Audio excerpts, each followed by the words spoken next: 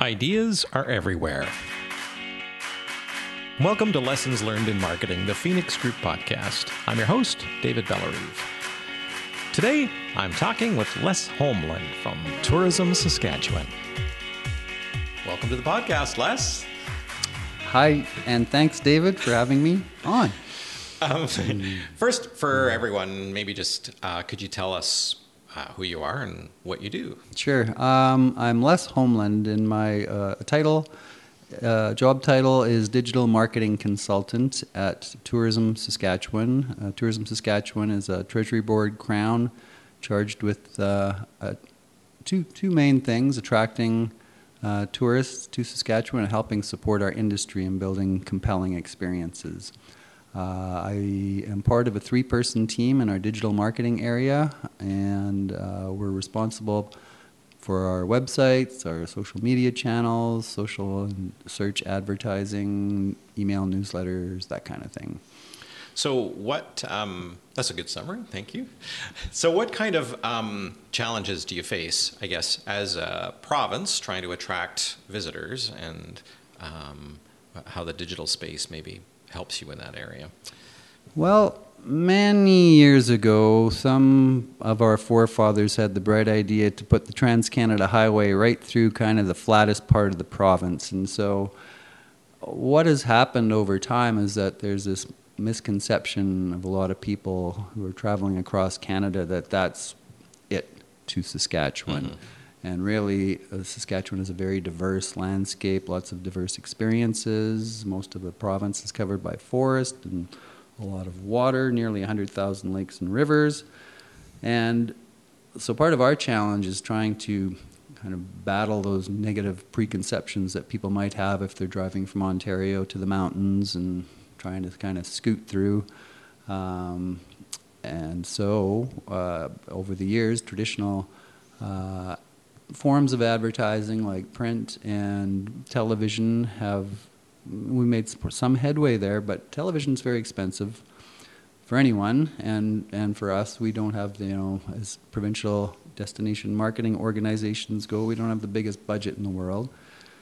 So in the sort of late 2000s, when social media started becoming sort of a viable marketing tool, we waded in pretty quickly. We started observing what others were doing in the space, such as Destination Canada and Travel Alberta and others who were sort of leading the way, and we recognized an opportunity there to find cost-efficient ways of connecting with consumers. And I think it was 2008 or 9, we sort of dove in with our first Facebook page.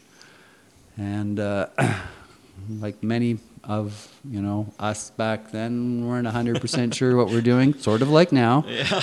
And well, I think you guys know what you're doing. It's been a real adventure because it changes. Social media, by its nature, each of the channels changes, and then a new channel comes along and presents other new opportunities, and so you need to learn what its capabilities are, and as soon as you sort out what it can do, it changes a little bit, often without warning. Yeah. They do that too, especially on Facebook. Yeah. So what are you focusing on? Like, do you guys look at all the different social channels, or do you limit your resources to specific ones? Over the years, we've tried a few things and done as much work as we can in terms of measuring the effectiveness of each sort of channel, and then we either put more resources into building that channel, or if it's not working out, we back out, because even though there's relative cost efficiencies with using social media for marketing, it's HR intensive, right, to be able to do it properly, because you can't just come in and out, off and on. You need consistent sort of output of content, and it's hard work. It's constant work, and we're active on Facebook and Twitter, 365 days a year, and other channels a few times a week. So it takes a fair amount of work. So we put that effort in as best we can with our sort of small team. We started in Facebook with a general sort of Facebook page, and have built that. We're up to around 90,000 likers, followers. I don't know.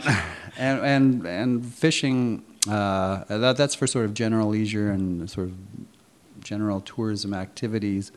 We're active in the States only in fishing and hunting marketing, sort of big game fishing primarily. So we've got a dedicated fishing Facebook page that we use to pump out content there, and that's up around 30,000 likes, and many of those are Americans.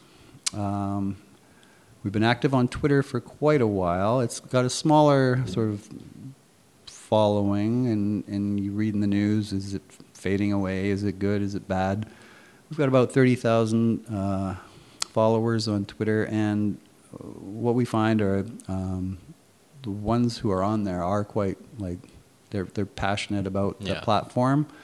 So it's not everyone's cup of tea, but we still keep at it because the people who are on there, it's one of the ones that's really easy to share with too. So to help sort of amplify our message.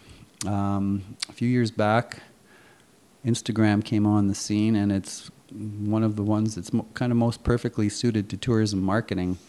And it's very visual. It's on your phone. It's while you're out experiencing things and sort of, in the moment. And that's that type of content is really hard to come by if you try to stage it or recreate it or whatever. So having sort of an army of content creators out there grabbing those images for us or those videos, and one thing I find fascinating about this time in sort of consumer relations is how willing people are to have us share their content. Like at first we were kind of, oh no, is somebody going to be sort of mad at us for using this in some way? And the opposite is true. People are almost all the time quite thrilled to have their image shared widely, and it really helps us out a lot. So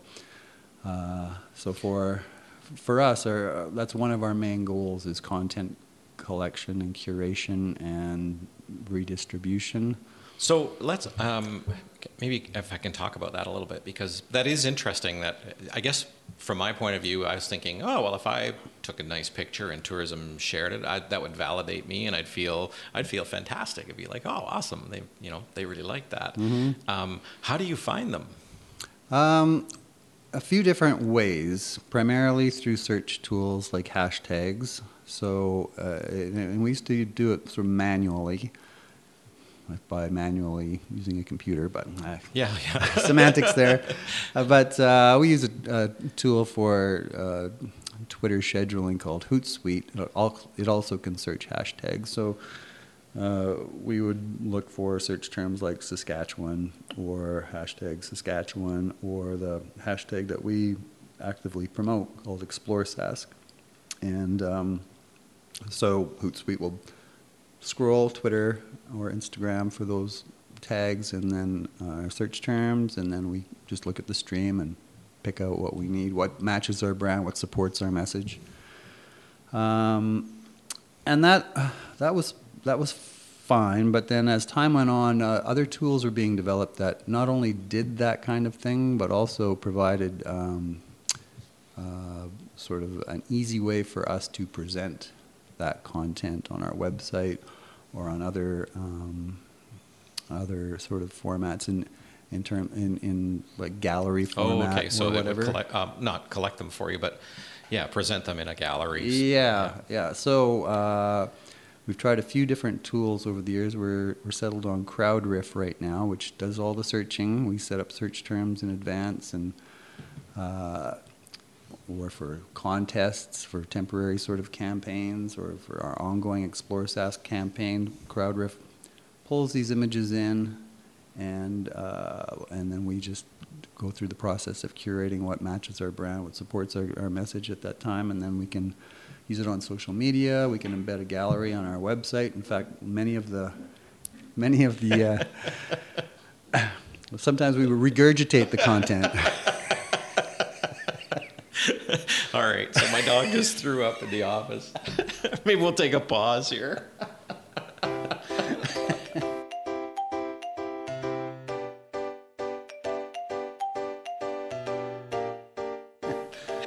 I'm going to put in a little musical interlude there so people understand that that's the joy of having a pet-friendly office.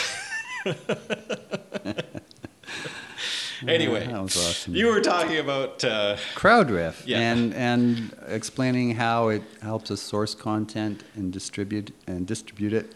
The other feature, though, with that is valuable with Crowdriff is permissions management. So while it's fine in most cases for us to just identify a great piece of content and share it, we always attribute the author and link back to the original post, which most authors are fine with. But sometimes there's going to be uses that we want that content, we want to use it in a different way, not just on social media. Maybe we want to use it in a print piece. Maybe we want to use it in a video piece or a montage type thing. And at that point, we need to get sort of a bit more rigor around the use of that, permissions for the use of that content. Yeah. So you need approvals. Yeah. So we've set up sort of two levels of permission seeking within Crowdriff that is attached to some terms of use, and we send out a link when we identify a piece of content like that. We send out a link that says, please read these, we'd like to use this, please look at the terms, and if you agree, reply with a hashtag, which people have been doing. Oh, yeah. And then we've got a record of having sought and received permission to use that content. So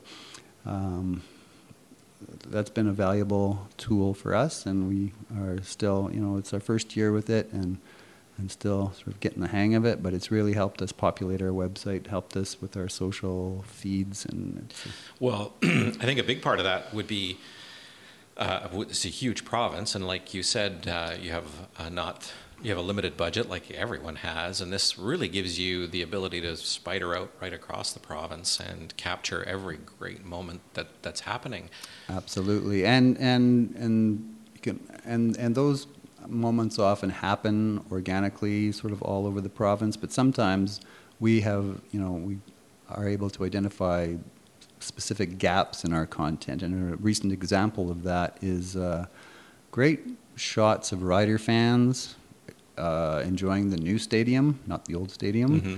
and also just in other sort of activities of life. So we recently partnered with the Riders on a 4-week Instagram contest, and each of the 4 weeks was a sort of a different theme. Show us your Rider Pride while you're camping, your Rider Pride while you're at the new stadium.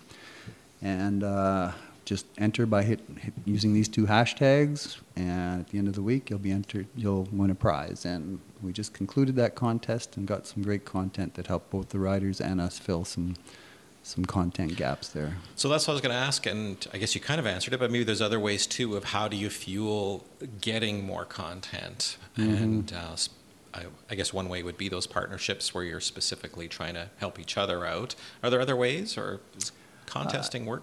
Contesting we use sparingly, although it is effective, but we don't want to sort of burn out that particular venue. We just recently are in the process of, or just recently completed a content strategy in our organization for marketing, consumer-facing marketing content, and part of the process of the implementation of that strategy is identifying our content needs going forward. So we're doing, in the process of inventorying our existing video and written and still image content, and by doing that, we can see where our gaps are. And so once we identify gaps, we look at different ways of filling those gaps. And Okay. sometimes it's going to be a big sort of video production, and sometimes a cheap video production, and oftentimes user-generated content. So that gives us direction. And That's really smart.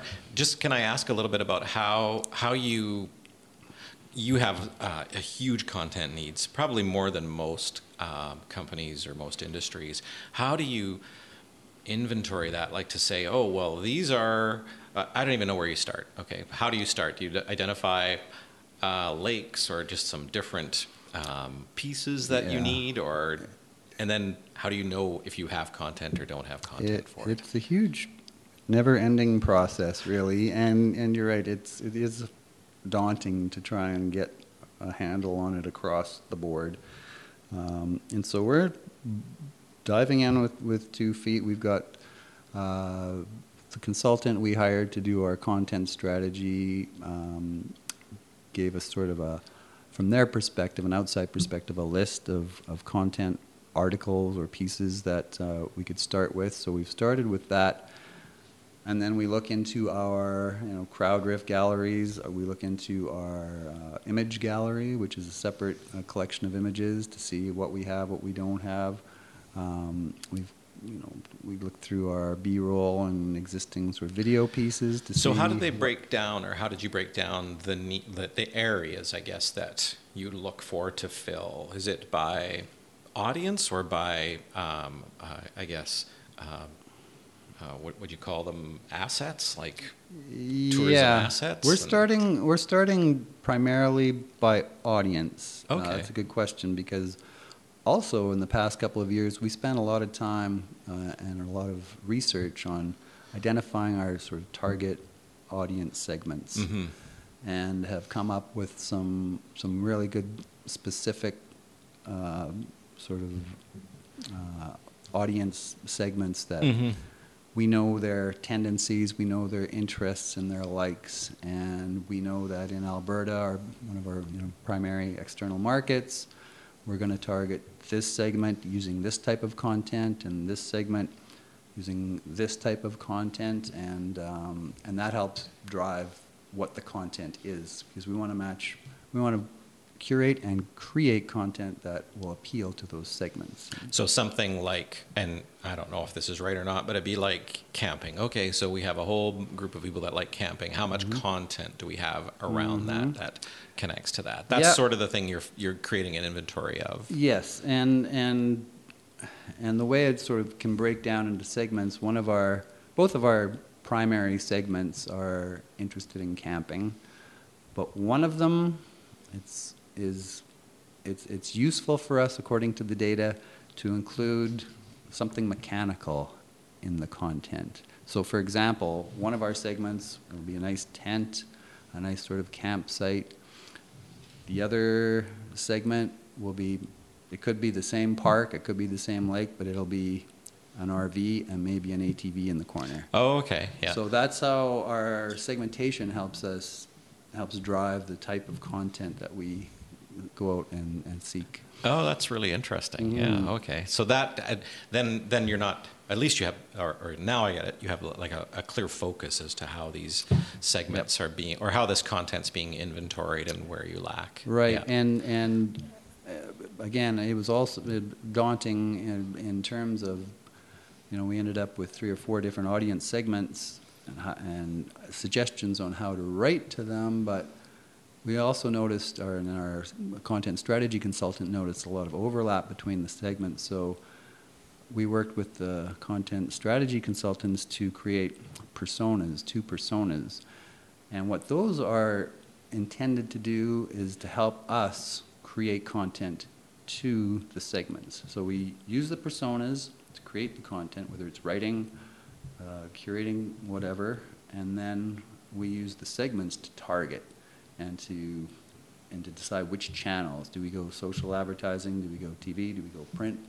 And it's a really interesting, and I hope we're sort of in the first kind of years of using it, and it will be really interesting to see how effective it is. Yeah. So, and a persona would be just like sort of a description or a characterization of the heart of your target. So this is Oh, we've given them names and yeah. personalities and ages, and it really does help our writers and other content collectors to have something in their mind when they're writing, so they can write consistently.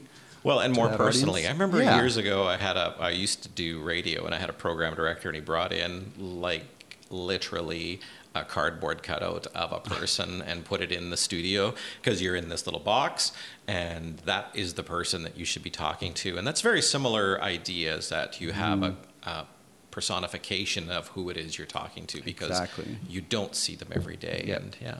Exactly, and we're taking efforts to make sure that it's not just our content creators that sort of have an intimate understanding of the personas. We're doing training with our travel counselors, with people in our industry development side when they're helping businesses create experiences so that they understand Oh, okay, yeah, the 'cause you nature of our work with- target market. Exactly. Yeah. So they'll understand what products appeal to those personas and target markets. So it's not just, while it's starting in the sort of marketing department, actually the effectiveness will hopefully filter across the whole organization.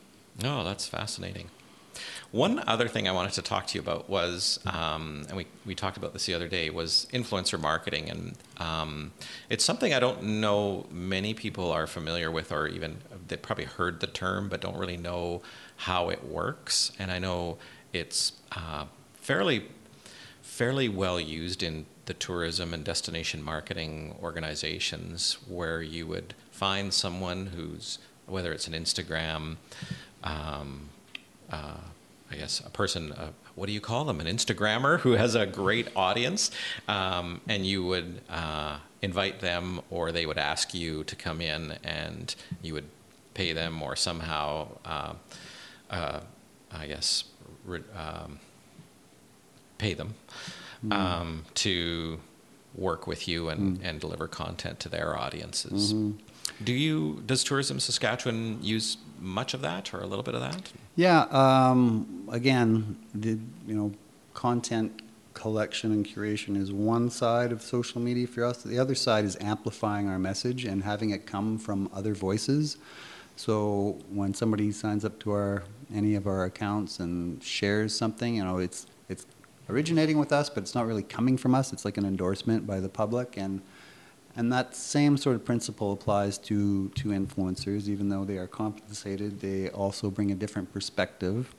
It's not just everything coming from the tourism marketing agency. So there's a few different ways we use influencers, right from big projects to one-offs, a 2-day little trip, or whatever the case might be. And you're right, it's a matter of identifying an influencer whose content fits our brand again, whose audience as much as possible fits our brand, but if it just so happens to be, or fits our target audiences, but if it's so happens, a lot of these influencers with huge followings have followers in the States, and we don't actively consumer market in the States, but that's kind of spillover doesn't really hurt matters either. So we've engaged YouTubers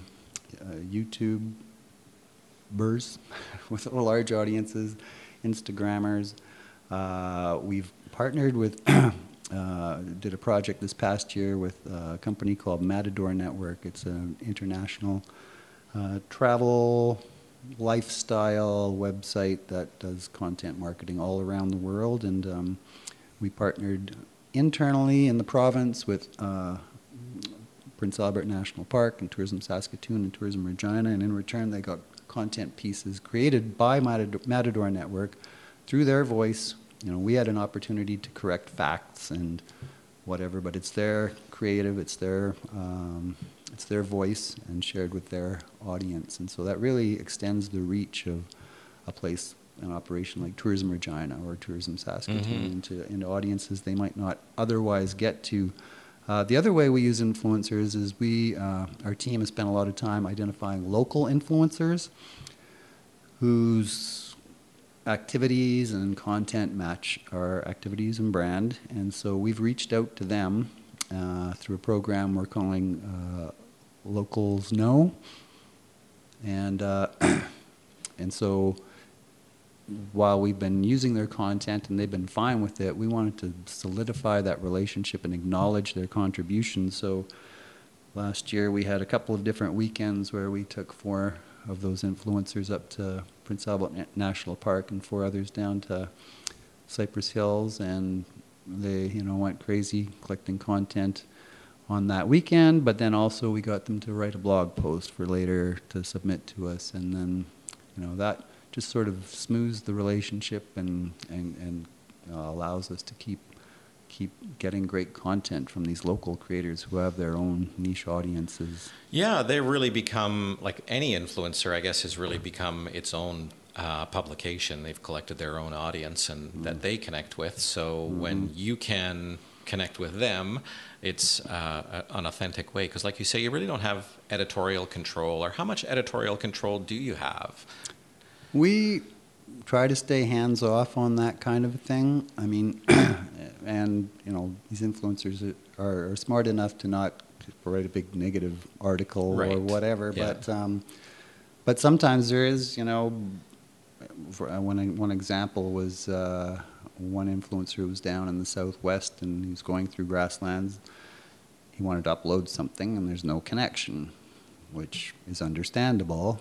Yeah, so we wrote that. So, and that's sort of as negative as it gets. I mean, he got to the Dairy Queen later and was able to upload his video, and it was all fine.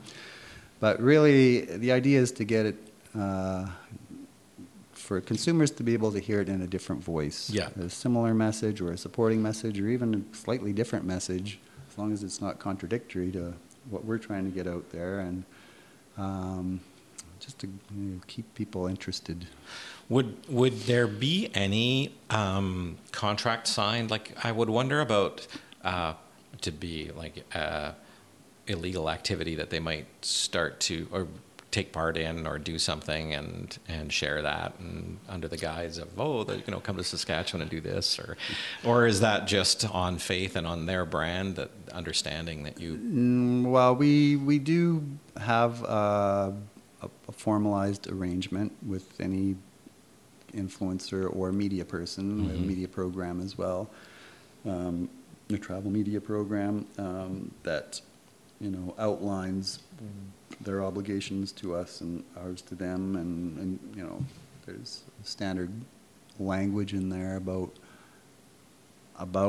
the content and the nature of it, but it's not prescriptive right down to the detail. But no, we found it's necessary to have, you're going to deliver this many posts and this many images we get to keep, or whatever that might be. Oh, to yeah, make sure that part as well, yeah. Yeah. For the most part, though, for what you're talking about, we either reach out, or when we've been contacted by somebody, we research their past, we research their history, and make sure that they're a fit. Would they fit? Yeah. Do people approach you as well? Oh, yes. Yes, they do, and that's good. Yeah. Not everyone's content matches our vision, so we're selective that way, and budget-wise, we're selective. We've got. But probably in that selection, it really helps. Again, coming back to what you were talking about earlier, is understanding this is clearly who we're targeting and the kind of messaging we want to send, and it gives you a good measurement or, I guess, sounding board against whether that person fits or not. Yeah, absolutely. Yeah. Okay, so now the big question is, after all these years, what kind of lessons have you learned, Les? We just have found that social media marketing is sort of the 24/7 face of our organization, and it's been effective, and we will continue to concentrate on the channels that we see value from. I've learned that it's there's a lot of pride in residents and expats and others in this province that you can really see and feel through these channels, and it really helps our cause when we can share that pride and the beauty of the province that people don't get to see from the #1 highway, and and we don't see us backing away or moving out of that space anytime soon. If anything, as we always do, we'll keep an eye on other emerging channels to see what might fit and what might not, and it's full speed ahead. Yeah. How do you gauge whether it or when a new channel comes out? I don't know what, Snapchat. You look at it. Do you dive in, or do you just kind of join and in the watch? early days, there's a lot of diving, and then kind of finding we didn't have the time or the resources, or it wasn't a great fit. Yeah. Vine's an example. I don't know if you remember Vine, a 6-second video format. Yeah. But we wanted to get the handle just in case it took off, like Facebook sure, or yeah. something, and then we fiddled around with it for a while, and then kind of it became dormant, and then Twitter killed it, and so long Vine. And there's a lot of brands making use of Snapchat now, and we haven't really got our heads around how that works for our target audiences necessarily. We know that through our research that Facebook is the sort of one channel The that monster, yeah. goes across all of our segments, and that Instagram is sort of crucial to some of our segments as well. So focusing our efforts on building those audiences and keeping them engaged. And So how do we find Tourism Saskatchewan on Facebook, Instagram, on all those channels? Where can I go? you can go to Uncle Google. Let me Google that for you, David. Yeah, that's so obvious. It's the handles do vary from channel to channel just based on what was available Yeah. at the time. But if you go Tourism Saskatchewan Instagram, ours pops up at the top, and so on and so forth through the channels. Twitter's easy. It's at Saskatchewan. Actually, we started off with something else, at Sask Secrets. We named it after our newsletter. And Oh, then, right. I'd noticed that this at Saskatchewan had been dormant for a number of years, and I had pictures of like Pilsner boxes on it, and I approached Twitter, and miraculously, sort of proved that we would be a much better place for that handle to live, and they fixed it. Wow. I've talked to many other people after who've tried to get dormant handles moved and have had no luck. So I must have been just at the right person worth at a the right shot, time. though. Worth a shot, though. Yeah. Did you ever reach out to the owner of that, or? Yeah. Oh, yeah. Yeah. No luck but there. Somebody had created it, forgot about it, whatever. So anyway. And then, how can people get a hold of you if people wanted to reach out to you, Les? Well, Don't do that. you could call Tourism Saskatchewan and ask for me, or on Twitter I'm at Les Homeland, and maybe you'll spell my name out on the. I will be on the show notes for podcast. sure. Yes, awesome. Well, thanks very much for joining me. It's been, as always, it's super fascinating to hear what you guys are up to. So thank you. Thank you.